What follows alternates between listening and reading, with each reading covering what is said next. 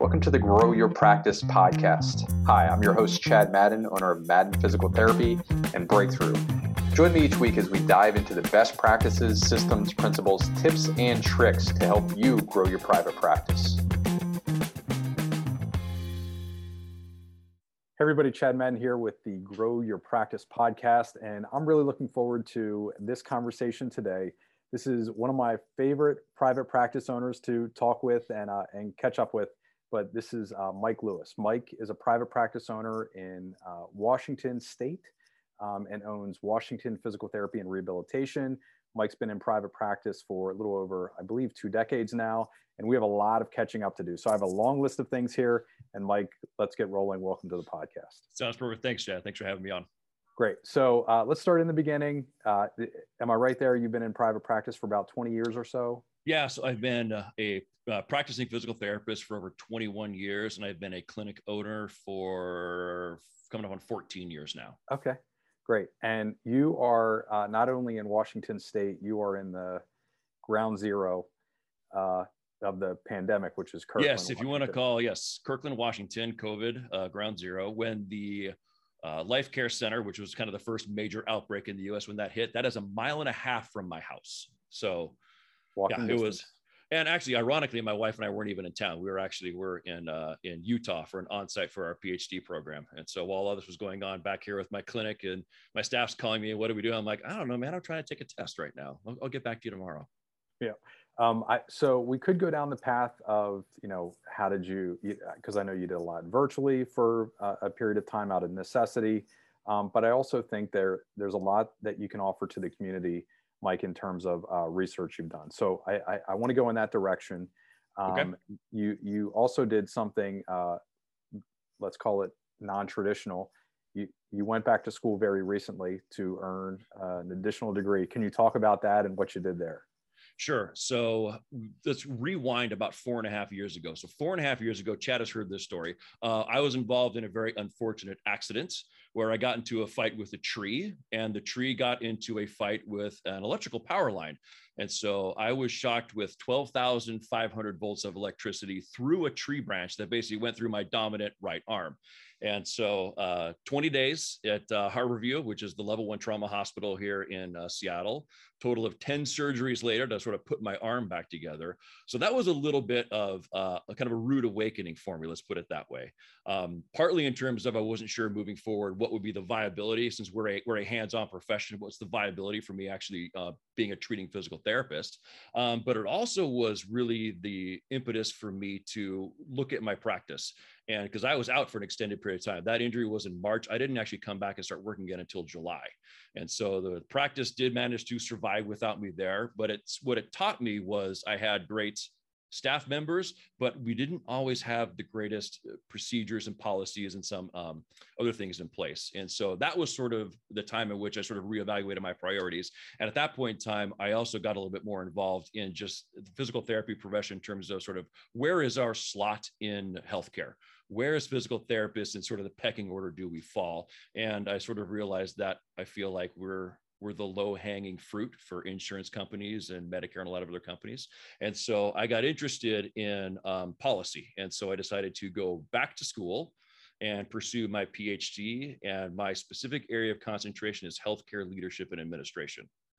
So all of the nuts and bolts, the bureaucracy of healthcare, the things that most physical therapists absolutely hate, I am actually getting an advanced degree in all of those things. Wonderful. And I just crossed off electrocution story. So okay, there you go. glad you shared that. We didn't even go over that in the prep. Just for semantics, Chad, electrocution, you have to die. So I had an electric shock injury. So, just for clarity and for accuracy for your podcast, for the fact checkers, I was not electrocuted because I would not have survived that. Got it. So you had an electrical shock. It was an electrical shock injury. Okay. Fair enough. No hard stoppage. No. Okay. Yeah, everyone always asks, and they're like, I was actually in a boom. I was 35 feet in the air in a boom lift when it happened. So everyone would know, like, did you, were you thrown across the boom lift? Were you knocked unconscious? What it feel like? I'm like, well, it hurts. Just for the record, getting shocked by that much electricity hurts. It was probably the most painful thing I've had done in my entire life. But no, my heart didn't stop. I was fortunate because the way that it worked, the current literally went from my hand to my elbow. And you've seen the scars on my arm, Chad.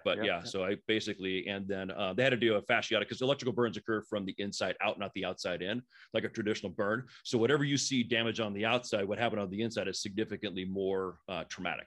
So they had to do an emergency fasciotomy, and the hand surgeon, hopefully, it's mostly PTs listening to this, right? They won't be grossed out when I said they did the fasciotomy, and the surgeon was like, he's like, I've never seen it. He's like, your arm filleted open like 7 inches wide. He was like, wow. Everyone in the OR was like, dang. It was Harborview's a teaching hospital, so I'm sure I was very entertaining at that point in time. Yeah, and Mike, I appreciate your extreme effort to with your language containment there. That was amazing. Okay, good. Yeah, I appreciate it. The other thing that you said there in terms of healthcare reform and advocacy, and the impetus for going back and studying that is physical therapy is the low-hanging fruit.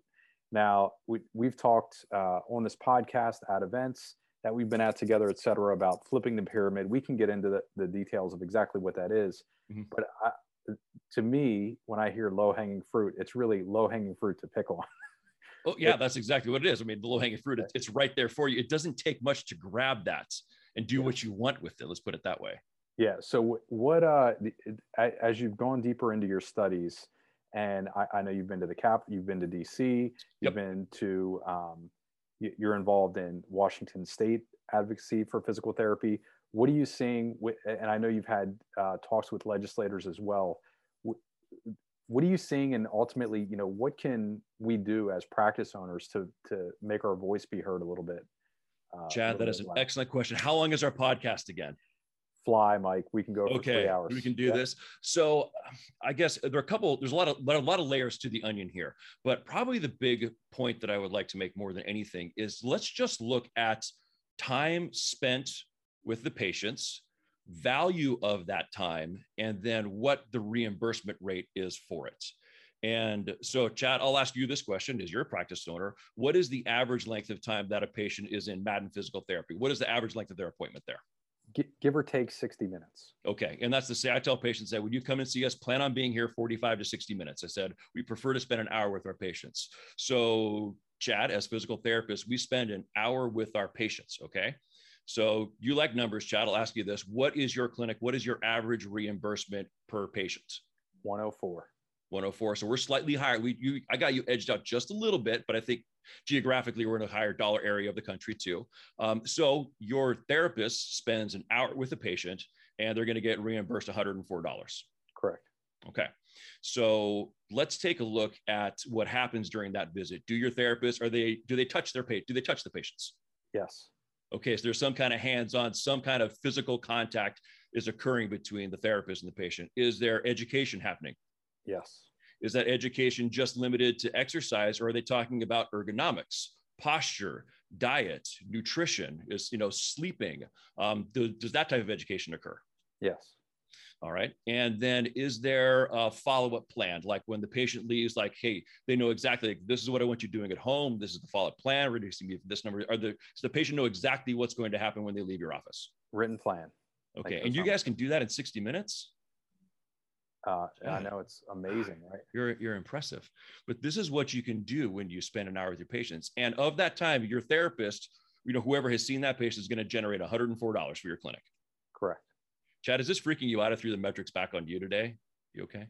Oh yeah, I'm good. I go through this all the time, Mike. I kind of figured. I'm like, yeah. Normally you'd be asking me. So here's the thing. So for people that maybe are not familiar with the way that billing works, billing in physical therapy uses what we call current procedure. They're called CPT codes. And let's not go into the details of that. Okay. But when a patient sees a physical therapist, probably the most commonly billed code is 97110, which is therapeutic exercise. Chad, you know what your average reimbursement is on average for you guys? For that code? For that code? Or do you know what your Medicare reimbursement is in your area? I just looked at it was 28. 28. Okay. So we're something 33 from Medicare. So Medicare will pay us $33. So, and it's a 15-minute. So these are what we call timed codes. And basically, so for just at its face value for 15 minutes, you're going to get paid $33 for that. Okay. Now, as we know with Medicare, if you bill the same code, so everyone's like, well, that doesn't make sense if you get paid $33 if you see them for an hour. Well, the way Medicare works, if you bill the same code on the same day, there's a procedure reduction for that. And so you get paid $33 for the first code, or in Chad's case, 20, but it's going to go down after that. That's just the way that Medicare does their codes. So let's take a look at a visit with a doctor. So a mid-level visit with a physician is timed at the same 15 minutes. The code is 99213. In where I live in King County, Washington, Medicare will reimburse that physician $102 for 15 minutes, whereas I will get reimbursed basically $33 for the 15 minutes that I will spend. And so let's do the numbers on that, okay? So physicians, that people will say, well, shouldn't physicians make more money? But what happens in that 15-minute time frame? My guess is that with a physician, you're probably actually only spending 8 of the 15 minutes, because there's a rounding factor in that. And they spend the first 4 minutes, Chad, how's your kids? Tell me about your dog. What's going on the farms? Chad, are you still composting worms? So half of your visit with a physician was kind of catching up, and then a brief talk about whatever too. And they generally never touch you. And sometimes when the patients leave, they're not even sure what their follow-up is going to be. So when you're looking at the value, again, value per time per dollar, I would argue that in healthcare, physical therapists provide the highest amount of value in the time frame that we see the patients for probably the lowest reimbursement. Would you agree with that statement, Chad? I don't think it's close, Mike. I think we're by far the lowest. So with all verticals in healthcare that I look at, we are by far the lowest for the best outcome. I think actually speech therapists and occupational therapists are lower than us, Chad, but they're in the allied professions with us, and they're within a few dollars. They're within a few dollars, but these are also professions that are the same way. They spend quality time that make a difference. And at the end of every visit, at the end of every day, one thing I tell people I love about being a physical therapist is at the end of the day, I can look back and say, you know what? Someone's life is better today because of what I did. I made a difference. Someone is going to go back to work. Someone can get on the floor and play with their granddaughter. Someone can get back on the tennis court. They can go back, and do the things that they want to do. Very few people, I think, in any profession can look back on their day and be like, man, I actually made a difference, and a tangible difference that I can point at. Very few people can do that. And yet as therapists, we can do that every single day. And so when I just look at healthcare in general, I feel like the value where we're spending our money, what we're spending it on, could actually be better spent in certain areas too. Now, and this is where the low-hanging fruit comes in, Chad, is you've been a physical therapist basically as long as I have. We're roughly the same age. Mm-hmm. And would you say most therapists out of any healthcare profession, always have a tendency to bend over backwards for their patient? We'll squeeze in that little extra visit. Hey, this one wasn't authorized, but you're here. I'm going to go ahead and treat you today because I got a couple things I want to cover with you. Don't we go out of our way to be sort of the kind, caring profession? Mike, I think we would do care for free. Most of us would just do care for free if we could. Yeah. Now, as a business owner, Chad, is that a good business model? Well, it's good for a day. You're not going to be open next Monday, but yes. You look at pro bono, you look at write-offs. I bet physical therapists are probably top the list in terms of medical businesses that actually will do pro bono work or will write off patient balances far more than anyone else will too. Here's the thing, Chad, that's not a mystery to Medicare. That's not a mystery to insurance companies. They know that if they trim therapy benefits as a profession, we will generally not push back. Now, that is not true of the American Medical Association. That is not true for the chiropractors and their association. They cut their reimbursements, they fight and they push back. As therapists and as companies that we work with, there's always this thought, hey, Medicare just cut our reimbursement this year about 3.8%. Wasn't as bad as we thought, so let's all pat ourselves on the back. The APTA did a great job. The cut was less than we thought. And here's what we're going to do. Instead of pushing back, just find a way. Could you do one extra Therex code per every 5th patient you see to help make up the difference? So we're being told, we're being taught, and we're being coached, add some cash-based services. That'll help make up the difference, rather than addressing the fundamental issue, which is you don't value us and we continue to let you railroad us and we don't push back. And as an organization, as a profession, if we refuse to push back, we're going to constantly be like, oh God, I need to add orthotics and I got to bring in a, massage therapist. I got to start doing personal training because I have to have all these cash-based services to make up the fact that I can't make money getting reimbursed from the insurance company. And yet the physician who spent 15 minutes with Chad talking about his worms at his house just got paid $103. Bingo. All right. So I need to come off my soapbox now. Was that? No, you're going to stay on it for a while. So highest value for lowest cost. Yes, I include OT, PT, speech, all in the allied health. Allied health. Yep. That's how the government, I believe, CMS.gov, all the documents in there, they put us all together in that 2.6%. So I know for those of you that are listening, almost any time you've heard me talking about flipping the pyramid, and here's the essence of it. I just want to go through this really quick, Mike. The US, I think, is nearly $12,000 a year per person right now. It's like $11,800 per year per person in 2019. If you go to CMS.gov, that we're spending in healthcare on each individual in the US. So you take 330 million people, $3.9 trillion, or give or take, we're roughly $1,000 a month per person. If you look at where that money is going, 2.6% goes to PTOT speech. Mm-hmm. The bulk of that money, 72% or $720 per year, goes to injections, medications, surgery via physician office visit, physician service, or hospital healthcare system. So when you're talking about this and we don't push back, there is this early fallacy. Boy, I'm biasing the conversation already, but most of us as healthcare providers, and especially allied healthcare providers, conservative care, most of us think right away, oh, the insurance company wants to save money. I disagree. So, and it's not popular to say that, but I don't think they want to save money. I think they want to show frequently that they're cutting or that they're managing. But if you and I own a private insurance company, we actually want to pay out more. I think so, because that's the only way we can increase our rates and increase our profitability legally. But balance that thought, and am I just way off there? And then talk about bring that back into advocacy and how we cannot get beat up and get a black and blue eye and not say anything about it.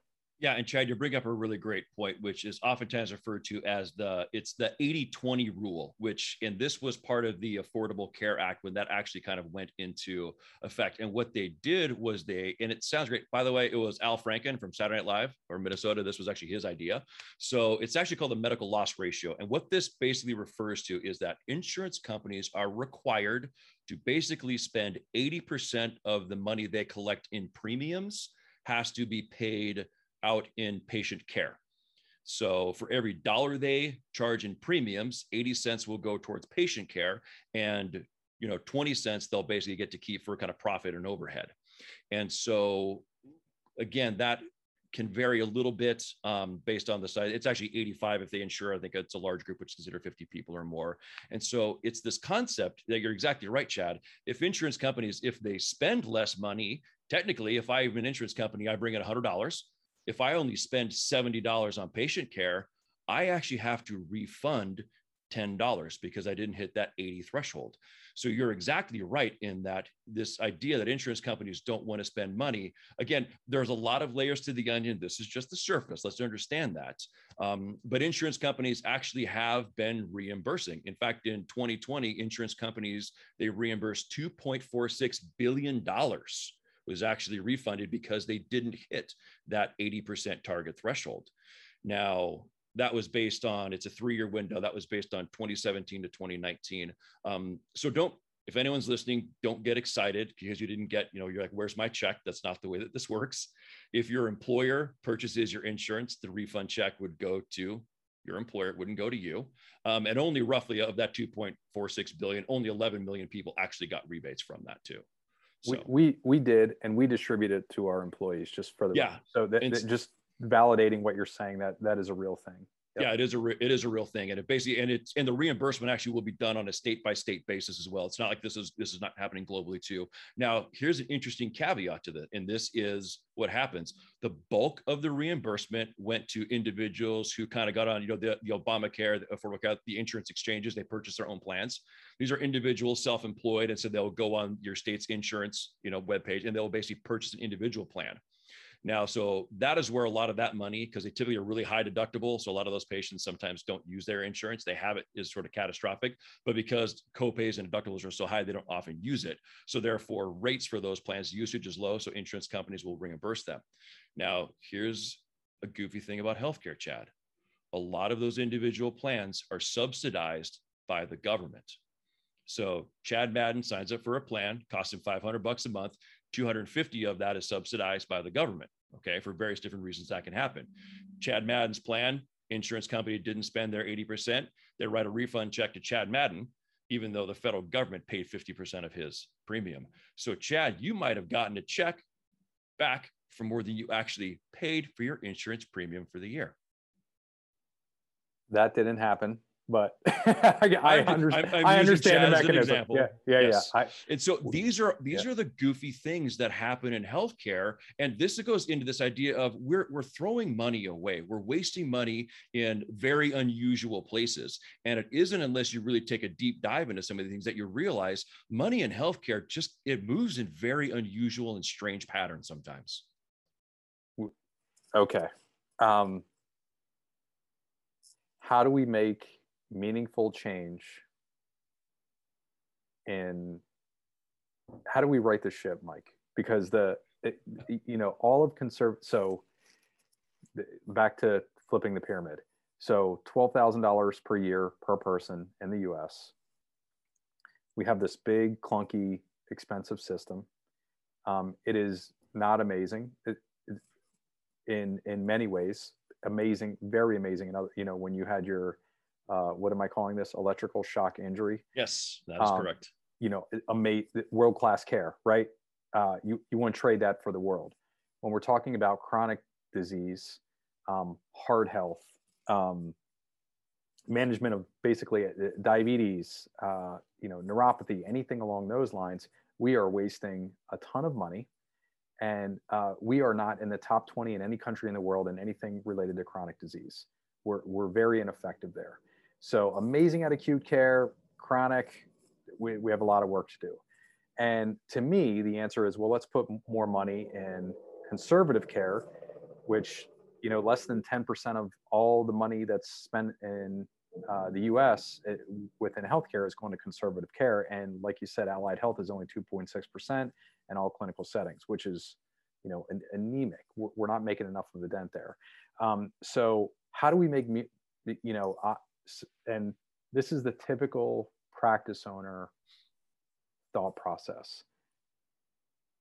I don't have time to fly to Washington or go to Harrisburg, even though it's 20 minutes away, or the state capital, right, to make meaningful change. I want to rely on some third party. Maybe it's an association, maybe it's an advocacy group, a lobbyist group, whatever that is. I'll throw a couple dollars there, but I want them to make meaningful change. What is it that we can do that will actually get through that, where we can make the world a better place for our kids that are growing up right now? So I guess my first thing I'll say, Chad, if I had the answer, Chad, I would have already done it. So let me throw a couple ideas out there. So the first one I think is, and you're right, I think going to Washington, D.C., going to your state capital and sitting down, I have done that. It's remarkably ineffective and frustrating. Okay. So the first thought is, well, let's go to the people that make the rules and let's attack them there. And that is extremely hard to do unless you're a large, powerful organization with a very large lobbying budget. And you hire lobbying companies that are tremendously effective because you throw a lot of money at them. As physical therapists, that's not us. Let's put that aside. So the next piece is that most radical change in society typically comes from the people. And so I think as therapists, we need to be better about having our patients and the public become our advocates. Yeah. So bottom line is, again, going and seeing politicians, I don't think is the right way to go. Instead, we need to basically look towards our patients and have our patients become our advocates. Again, because things coming from the groundswell up is oftentimes how you really affect change. And that's been true traditionally and historically.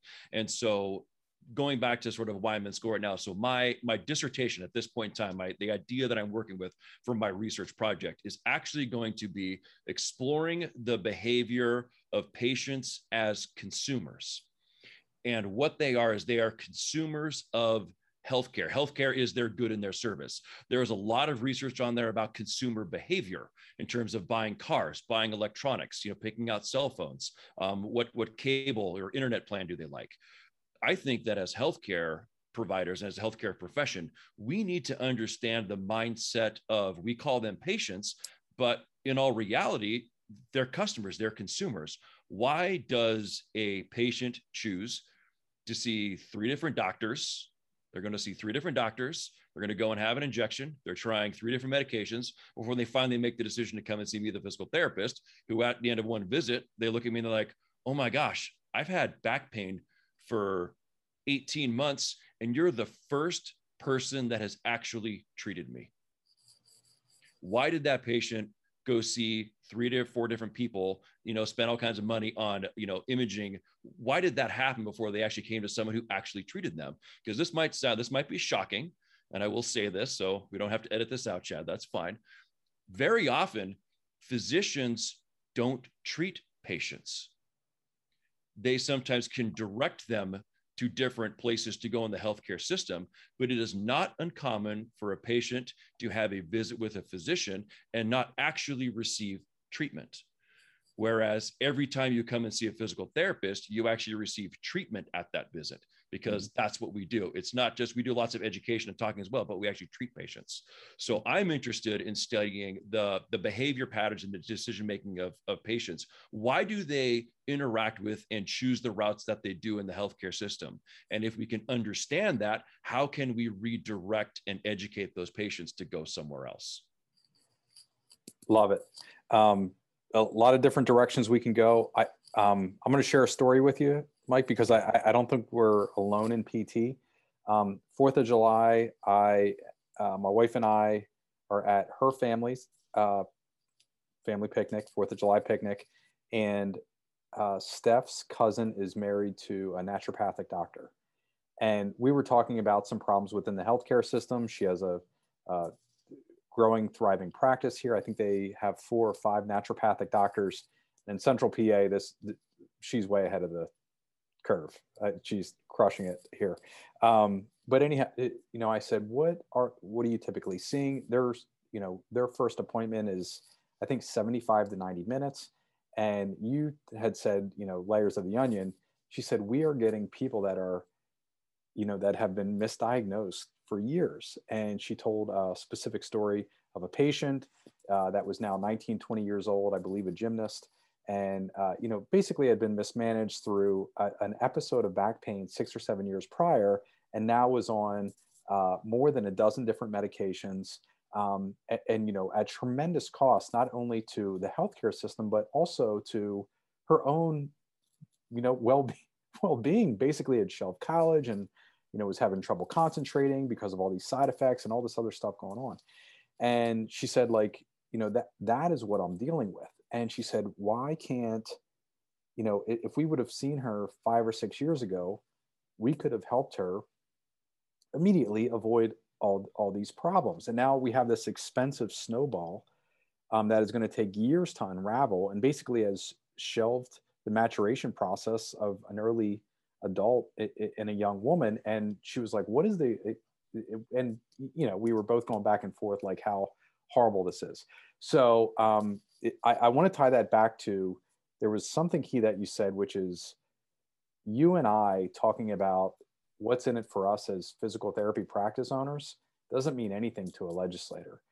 When I talked with Carl Kleinpeter and Katie Britton, I believe, down in Louisiana, and they made some meaningful change. They said, what transitioned for us is when we started talking about what's in it for the patient, what's in it for, we call them patients, legislators call them voters. The second that we crossed that bridge and changed our perspective and point of view, they started to listen and make some meaningful change there. And I've seen it happen myself. So yes, the pain point is very real. We see how the system's broken. We see people that, have done YouTube videos, or they've been to 7 other clinicians at tremendous expense over the last 4 or 5 years in terms of mismanagement, or I think you said 18 months. And yeah, it's not right. But how, I'm curious, in your dissertation, in your primary thesis, what are you seeing in terms of patterns of behavior and psychology that influences why somebody chooses a certain treatment path over another option? So a couple things come to mind. One of the first ones that I would say is oftentimes health insurance is complicated. Those of us that are in it all the time, it's complicated. When your patients get this thing called an EOB, and they're like, why is this? This says it's gosh, Chad, it says it's $350 here, but then it actually was only 47. I don't understand this. Insurance is complicated. So at its core, our patients don't understand insurance. They don't understand how the healthcare system works. They don't understand how we bill. There's a little bit of a snowball effect in that. And so when I talk with patients about this, I explain it in terms of car insurance. And it's really simple. Everyone understands car insurance. And it's as simple as this, Chad. Who pays for bad drivers? The good drivers. You have to have people paying into the system that don't use it to pay for the people that are driving like maniacs and getting in car accidents, right? In healthcare, who pays for sick people? It's the healthy people, right? What people need to understand is that every decision that we make has a global effect.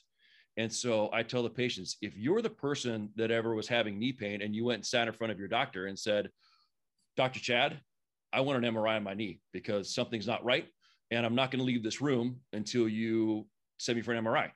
I don't care if you think I just need to take some ibuprofen and ice it. I want an MRI on my knee. And they demand a service, an expensive service, be done. So I tell patients, if you have done that, you are responsible for, to some extent, our spiraling costs in healthcare, because you're actually asking your physician to recommend and prescribe a service that they actually may not want to. But physicians, and this is another interesting fact about healthcare too, your doctor is afraid of you. And that's a fact. Doctors are afraid of their patients because patients sue doctors. There's a really interesting article, Chad, and I can forward this to you later. And it was a survey done of roughly about, I don't have the numbers in front of me, about 2,000 physicians.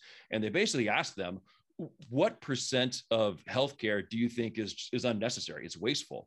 And I want to say, like, the physicians are like about a third of what we do and what we order is waste. The follow-up question is, why is that? Almost overwhelmingly, I'm afraid of being sued. So I order every test under the sun and cross every dot, or cross every T and dot every I to make sure that I'm not going to get sued. This adds a tremendous cost to our healthcare system. And it really boils down to, sometimes as a patient, understand the decisions that you're making and what you're asking for contributes to the expense of the whole thing. Because at the end of the day, we all pay for everything. We all pay for Medicare. We all pay for Medicaid in our states. If you're on Premera or Regents or Aetna, you're paying for all of those people. So if all of those people are making poor decisions, we all have to pay for that. So every decision that we make has a consequence in terms of cost. And getting people to understand that, I think, is one aspect of kind of getting costs under control. And I think as therapists, because we spend so much time with our patients, we actually get to have conversations with them. And so these are the little nuggets and the ideas. I think we need to kind of plant some of these seeds in our patients we're talking with about, why are we making certain decisions? Hey, this is why your doctor probably didn't order an MRI. And by the way, great doctor, who was it? Because I'm going to start recommending patients go to that particular person too, because that's a doctor that gets it. That wasn't, that even though you asked for the MRI, he understood, in this particular case of back pain, you go see the PT and you're going to be fine. Yep. Smart. Doctors are afraid of patients. That, I think I read that study. Pretty sure it's on nutritionfacts.org. Michael Gerger published it because there was something else in that study about what influences physician decision making. It was fear of patients, I think, was number one. Number two, I think, was financial incentive. And that'll come down. That will. All right, hey Chad, you and I both work in healthcare. We're both business owners too. And at the end of the day, you have to make your dollars. And there is this concept in healthcare that we should be in it for the patients. But every hospital, every physical therapist, every chiropractor, every massage, we want to get paid. Yes. We have to get paid. Yep. So there's always going to be a financial, the decision maker. There always, at the end of the day, will be a financial rationale behind that. Now, hopefully that's not the driving factor, but it's relevant. And yes, some of these physicians in certain systems they practice in, the hospitals will actually track how much money how much revenue are they generating based on referrals, typically to within their in-house. So if you're an internist and you're sending patients to a bunch of imaging studies and specialists and bouncing them around in your organization, you're a high value employee because you generate a lot of dollars for them. Now, Let's be clear, Chad. I don't think most physicians practice that way or believe that too. So this is bashing doctors. I have I'm sure you do too. I have a lot of physicians that are friends, surgeons, and I actually have quite a few physicians come and see me as patients. And one of my favorite questions to ask them is this: are you practicing medicine today the way you thought you were going to when you were in medical school? And every single one of them says, absolutely not. And I said, are you happier with how you're practicing today than how you thought you were going to? And they're like, not a chance. So physicians have struggles just like we do as well too. So let's not, again, a lot of the decisions that they're making, how they're practicing is they have constraints put upon them just like we do as well. So let's be clear on that. Other clinicians are never the enemy. No, I would agree with you. The one thing that I want to pull out here is there was a sentiment when you and I both entered physical therapy and the clinical space, and it was especially late 90s, early 2000s. The insurance companies paying for it will get it. And, this is long before the $500 a month insurance premium and the $75 a visit copays or $7,500 a year deductibles. This is back in the day of $5 deductibles. And people got extremely upset when it went to 10. But I can remember while I was going through college, I delivered medical equipment, and it was expensive medical equipment. And I remember the cost of that equipment was more than $5,000. And I knew what the certificate of medical necessity had to say. I understood, I could see the paperwork coming through, and then I would go see somebody and I was like, wow, frequently they would say, whether it would be the clinician or the patient, the recipient themselves, hey, insurance is paying for it. And I just remember thinking at, 22, 23 years old, wow, where is this money tree at? How can I grow these money trees that are just going to, continue to fund this type? And, now 20 years later, we're paying for it dearly. But I have not heard that again. I've not seen that again. I think it is very much shifted now. The patient is their own advocate. They are paying, a portion of their premium. Sometimes it's subsidized, but many times, they're having to pull out that $75 copay, or they're having to pay their $5,800 deductible or whatever that is out of their pocket. So they're a better advocate now than they were for their own care 20 years ago.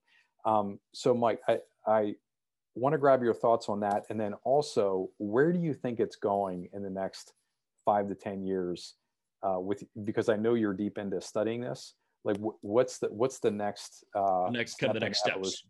Yes. So I agree with you, Chad. So back in the day, we called that the Microsoft plan. That's, Microsoft's, Redmond is right next to me in Kirkland. And so we called it Microsoft. They could pretty much do anything that they could have anything, do anything that they wanted. So one of the course corrections when the Affordable Care Act was kind of this idea is that, the Cadillac plans, they call them, basically went away. And that's another podcast in and of itself. But I want to piggyback on that. But what it did was it created a mindset. And the other thing that was happening at that time too, Chad, is that was managed care was a big thing. It was the gatekeeper.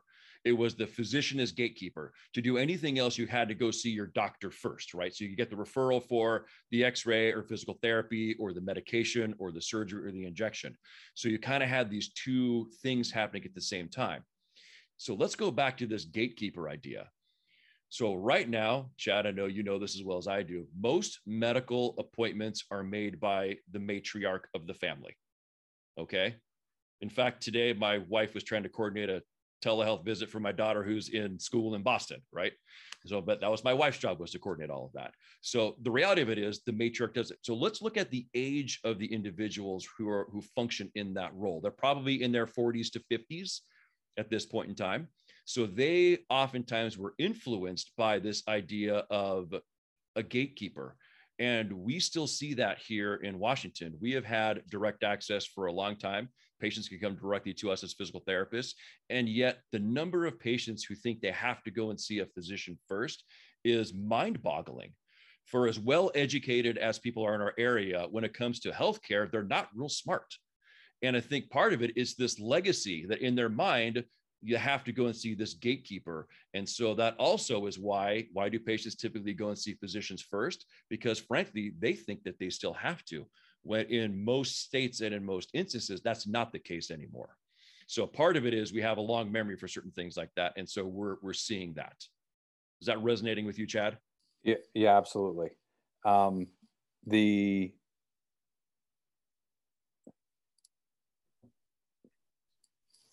Go back to the not real smart. I don't need to give you a mulligan there, but there's an education gap in how the healthcare system works. That seems to be what you're saying. Yep. Yeah. And let's be clear. Yes, it's not a lack of intelligence, but it's a lack of understanding. It would be a better way to phrase that, is a lack of understanding of how to navigate the healthcare system. And let's be honest, that's not their fault. It's a system that they grew up with. But have we done anything to educate them differently? And again, we can hold an event in Texas because it's direct access got passed. Direct, we love our terms in medical terminology, don't we? Too. Direct access means nothing too. So I tell patients, hey, here's what this means. In Washington State, you can go directly to your healthcare provider of choice, almost irregardless. There are very, very few insurance companies that will tell you otherwise. But for the most part, you can go and see your healthcare provider that you'd like to directly in Washington State. And so we make sure to make this a point with every patient that I see. Every patient that I see, when I'm discharging them, they're back to where they're like, tell them, hey, next time something comes up, call me. Just call me directly. You don't have to go and see your doctor. I said, if you got something weird going on, you sprained your ankle, you twist your knee doing something, said, give me a call, stop on in, I'll get on the phone and we'll talk you through it. If you can come and see me, great. If I think you need to go somewhere else, I can help you navigate that as well too. So part of that is this education. We need to educate people how to navigate the healthcare system. The more we do that, the more that is going to snowball into their friends, their family, their kids are going to grow up in a different system. I have a lot of patients now who bring their kids directly to me. Those kids are now, they become the medical decision makers. No, I can go directly to the physical therapist because they've grown up in that system. So looking towards the future, Chad, that's part of your answer right there is, it's this education piece and then having that have a generational effect. Got it. So your question was, does it resonate? Absolutely. I never thought about it in that way, but the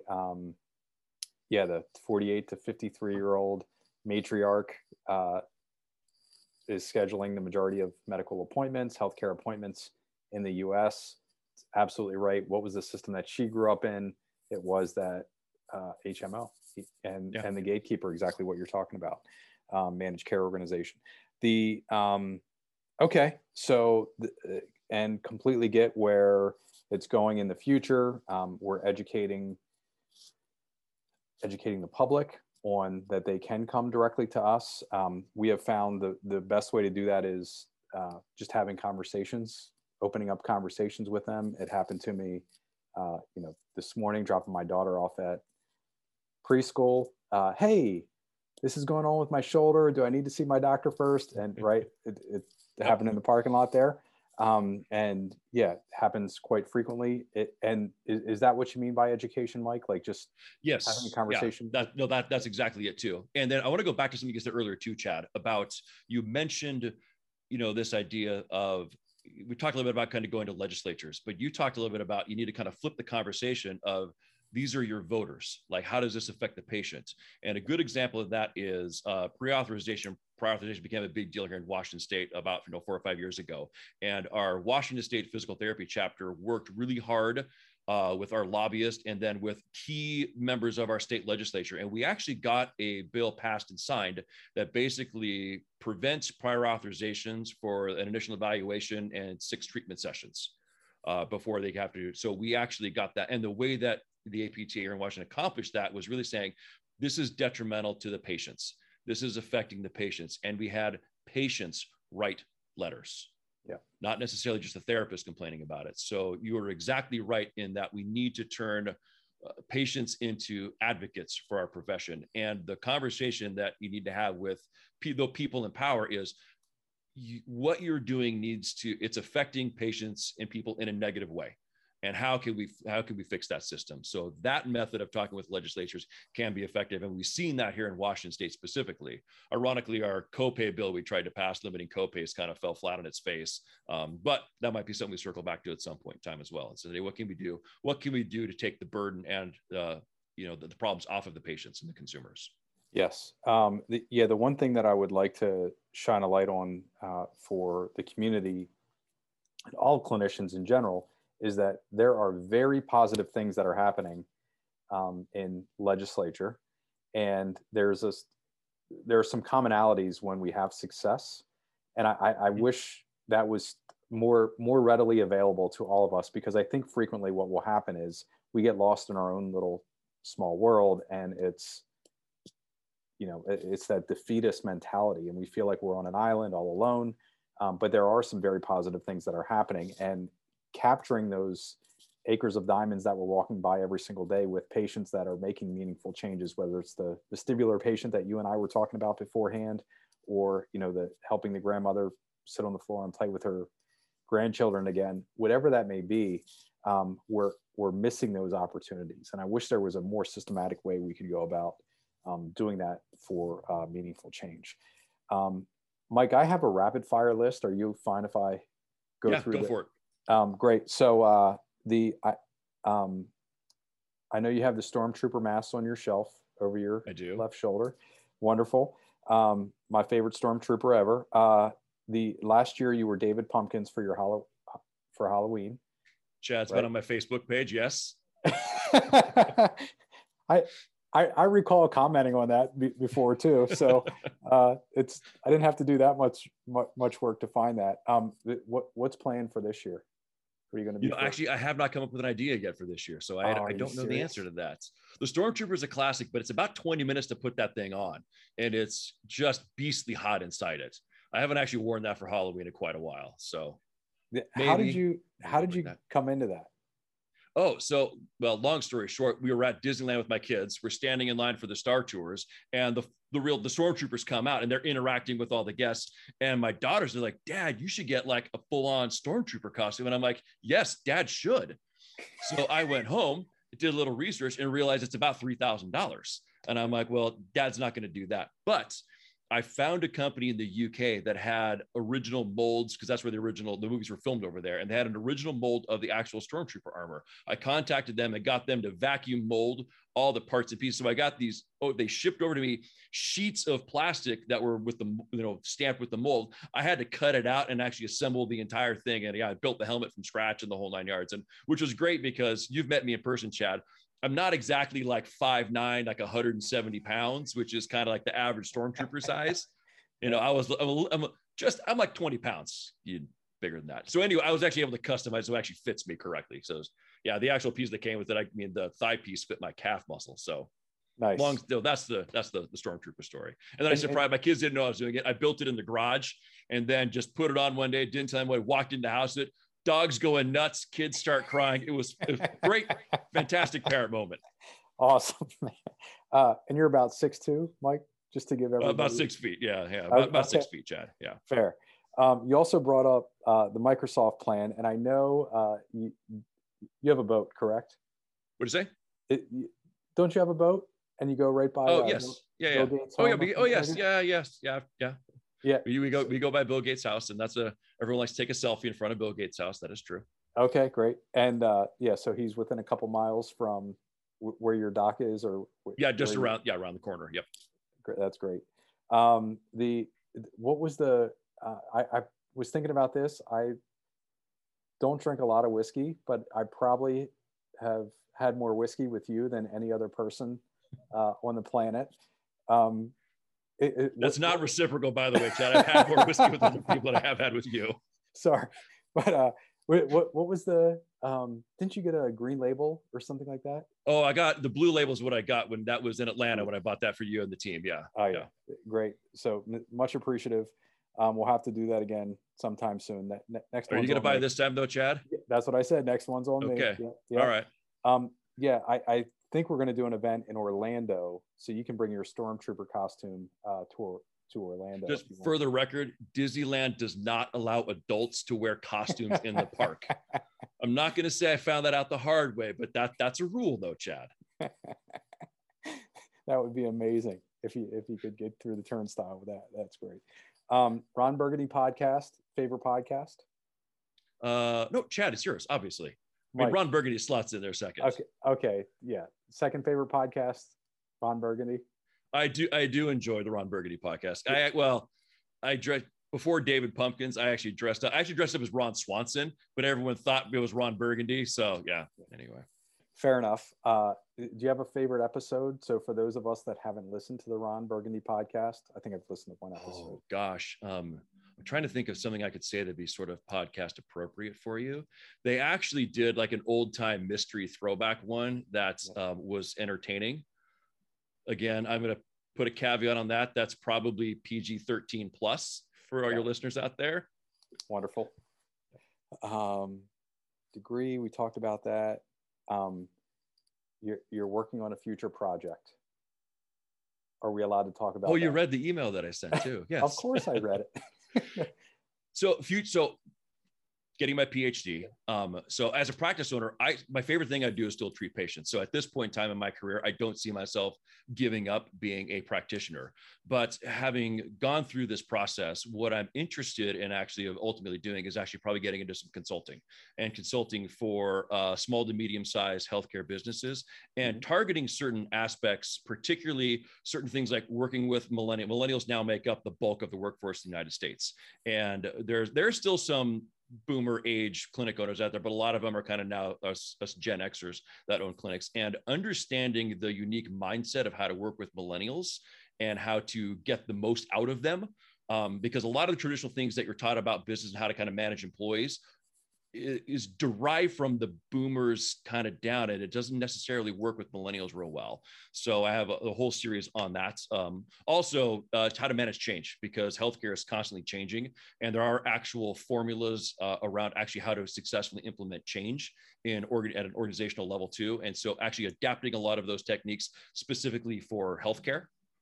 So in a nutshell, Chad, that's what it has to come down to, is targeting certain specific areas of managing and running a healthcare business that traditionally aren't covered in a lot of, classes in business schools or, other people that you might actually work with.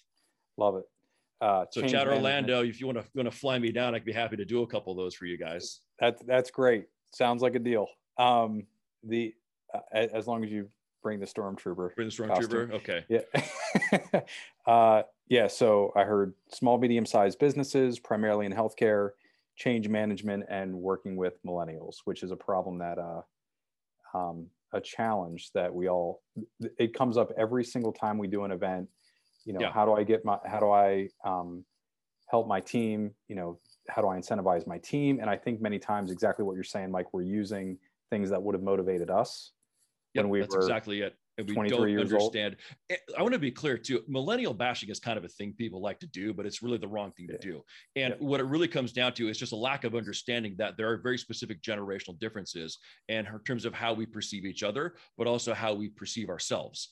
And there's some really fascinating research on that, some studies that are done. And that's part of what I talk about too, is that when you understand where they're coming from and why they are acting and behaving and making decisions, it clicks and it resonates and it really makes a lot of sense. And once you understand that, you can learn how to manage that particular employee population really well. And again, they are the bulk of the workforce. So if you cannot play nice with the millennials, you're going to have a real problem. And it also comes down to what we call power, authority, and influence, and how those three different personality traits and types of management and leadership will actually play into that dynamic as well. And depending on who you are, you might have one or all three of those things, and how you transition in managing, we call it situational leadership. How do you manage? You don't manage people, you manage situations. And your style needs to be adaptable to that too. And there are specific skills you can learn that go along with that. Emotional intelligence, can you read a room?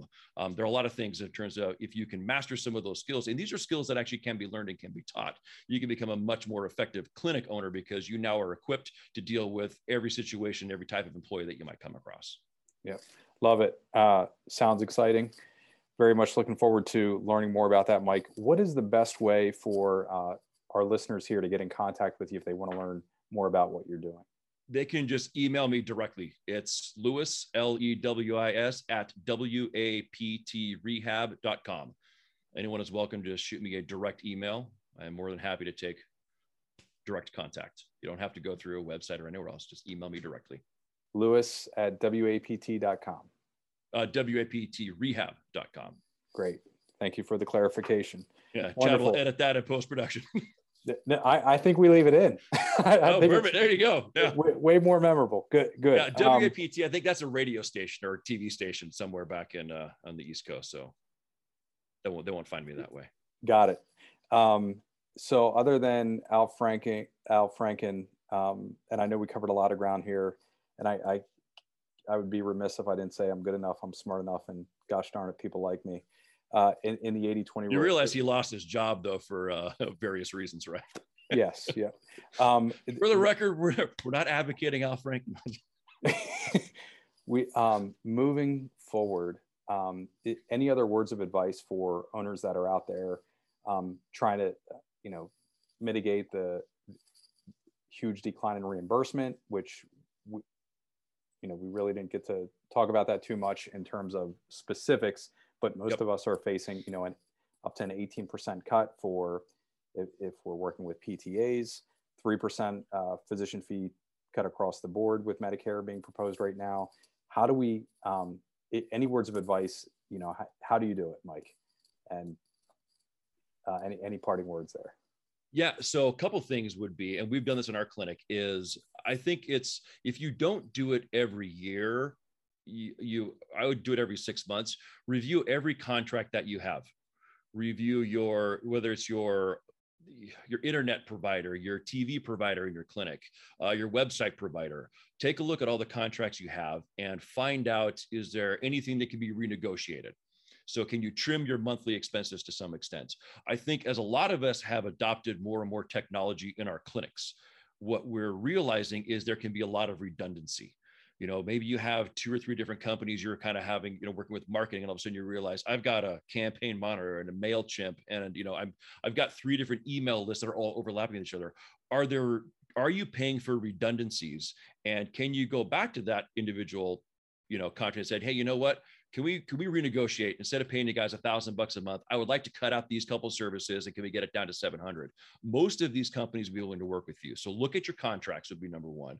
Number 2, look at your employee mix. And I think that this is something that it becomes relevant when you're looking at the cut to PTAs treating Medicare patients.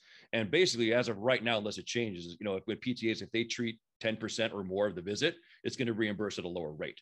So if you do a share between a PT and a PTA, if you're doing a 50-50 split at your visits, stop doing that.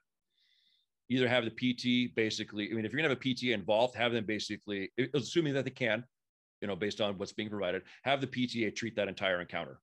Because otherwise your high dollar PT should be doing their own caseload too. Because if that PTA does 10% or more, it has to be reimbursed at the lower rate. So even if your PT is involved, you're gonna get paid less for your PT's time. So that would be another one. The other one too, and this is a little bit of a pet peeve for me, is I think we have a little bit of an aid problem in our profession. Aides, traditionally, with most insurance companies, if you read your contracts, cannot do anything that can be insurance reimbursable. And Chad, this might be shocking, but PTs and PTAs can change pillowcases. They can wipe down tables. They can clean exercise balls. So in my clinic, I do this as well. I actually clean more tables than probably anyone else in the clinic. Well, Tammy helps out a lot too, but I think sometimes look at, some of these other people we have in the clinics too. Are they necessary? Do we need the same number of them? So look at your employee mix as, what we can do with certain employees is dictated from the top down. Take a look at it and said, hey, can I look at rearranging a few job responsibilities and change a few things around here as well? Yeah, Mike, and very wise advice there. Love the list. You were very prepared for that, so I appreciate it. But we literally just went through this, and I had asked Tracy, I think we were up to 90 employees, maybe 88, 90 employees. Are you at 3 clinics right now, Chad? 6. We're up to 6? Yeah, we've done. Oh, that's right. You spin them off with, you change your names, Chad. We're all one name now. Yeah. Oh, okay. Yeah. We're back to one name. Streamlining? Madden PT, yes. All right. So I just asked Tracy last week, I said, hey, aren't we at 90 employees or so? And she said, we're actually at 79. And I said, oh, what's going on? We can't hire aides. And so I'm not sure what Washington State's like right now, but the job market for the supply just completely dropped out. And so we're working through that right now, dividing it up, redefining physical therapy and PTAs to handle laundry and tables and it's doable stuff. Yep. I've timed myself. I'm kind of curious. I can wipe down a table and change the pillowcases. It takes me usually about 40 to 45 seconds. Great. If 40 to 45 seconds of a treatment session is spent cleaning a table, that's within my price range as a PT. I can do that. That's not a hard ask. And you have that electrical shock injury as well. That's true. Yes. So static electricity has nothing to me anymore.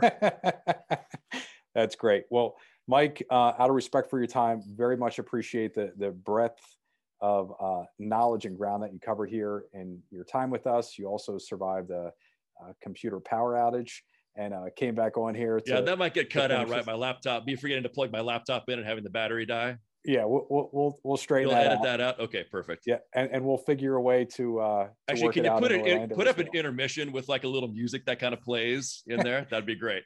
Do you have a recommendation for? Are we going Pearl Jam or something? It's Seattle. Pearl Jam would be a classic. Yeah, or you go Jimi Hendrix if you want to go a little bit old school. That would be fine. Ooh, Jimi Hendrix, Little Purple Haze. Great. Well, Mike Lewis, greatly appreciate you being here. Thanks, Chad. Thank you for dropping some wisdom and knowledge. I appreciate it. Anytime. Take care. Thanks, Chad.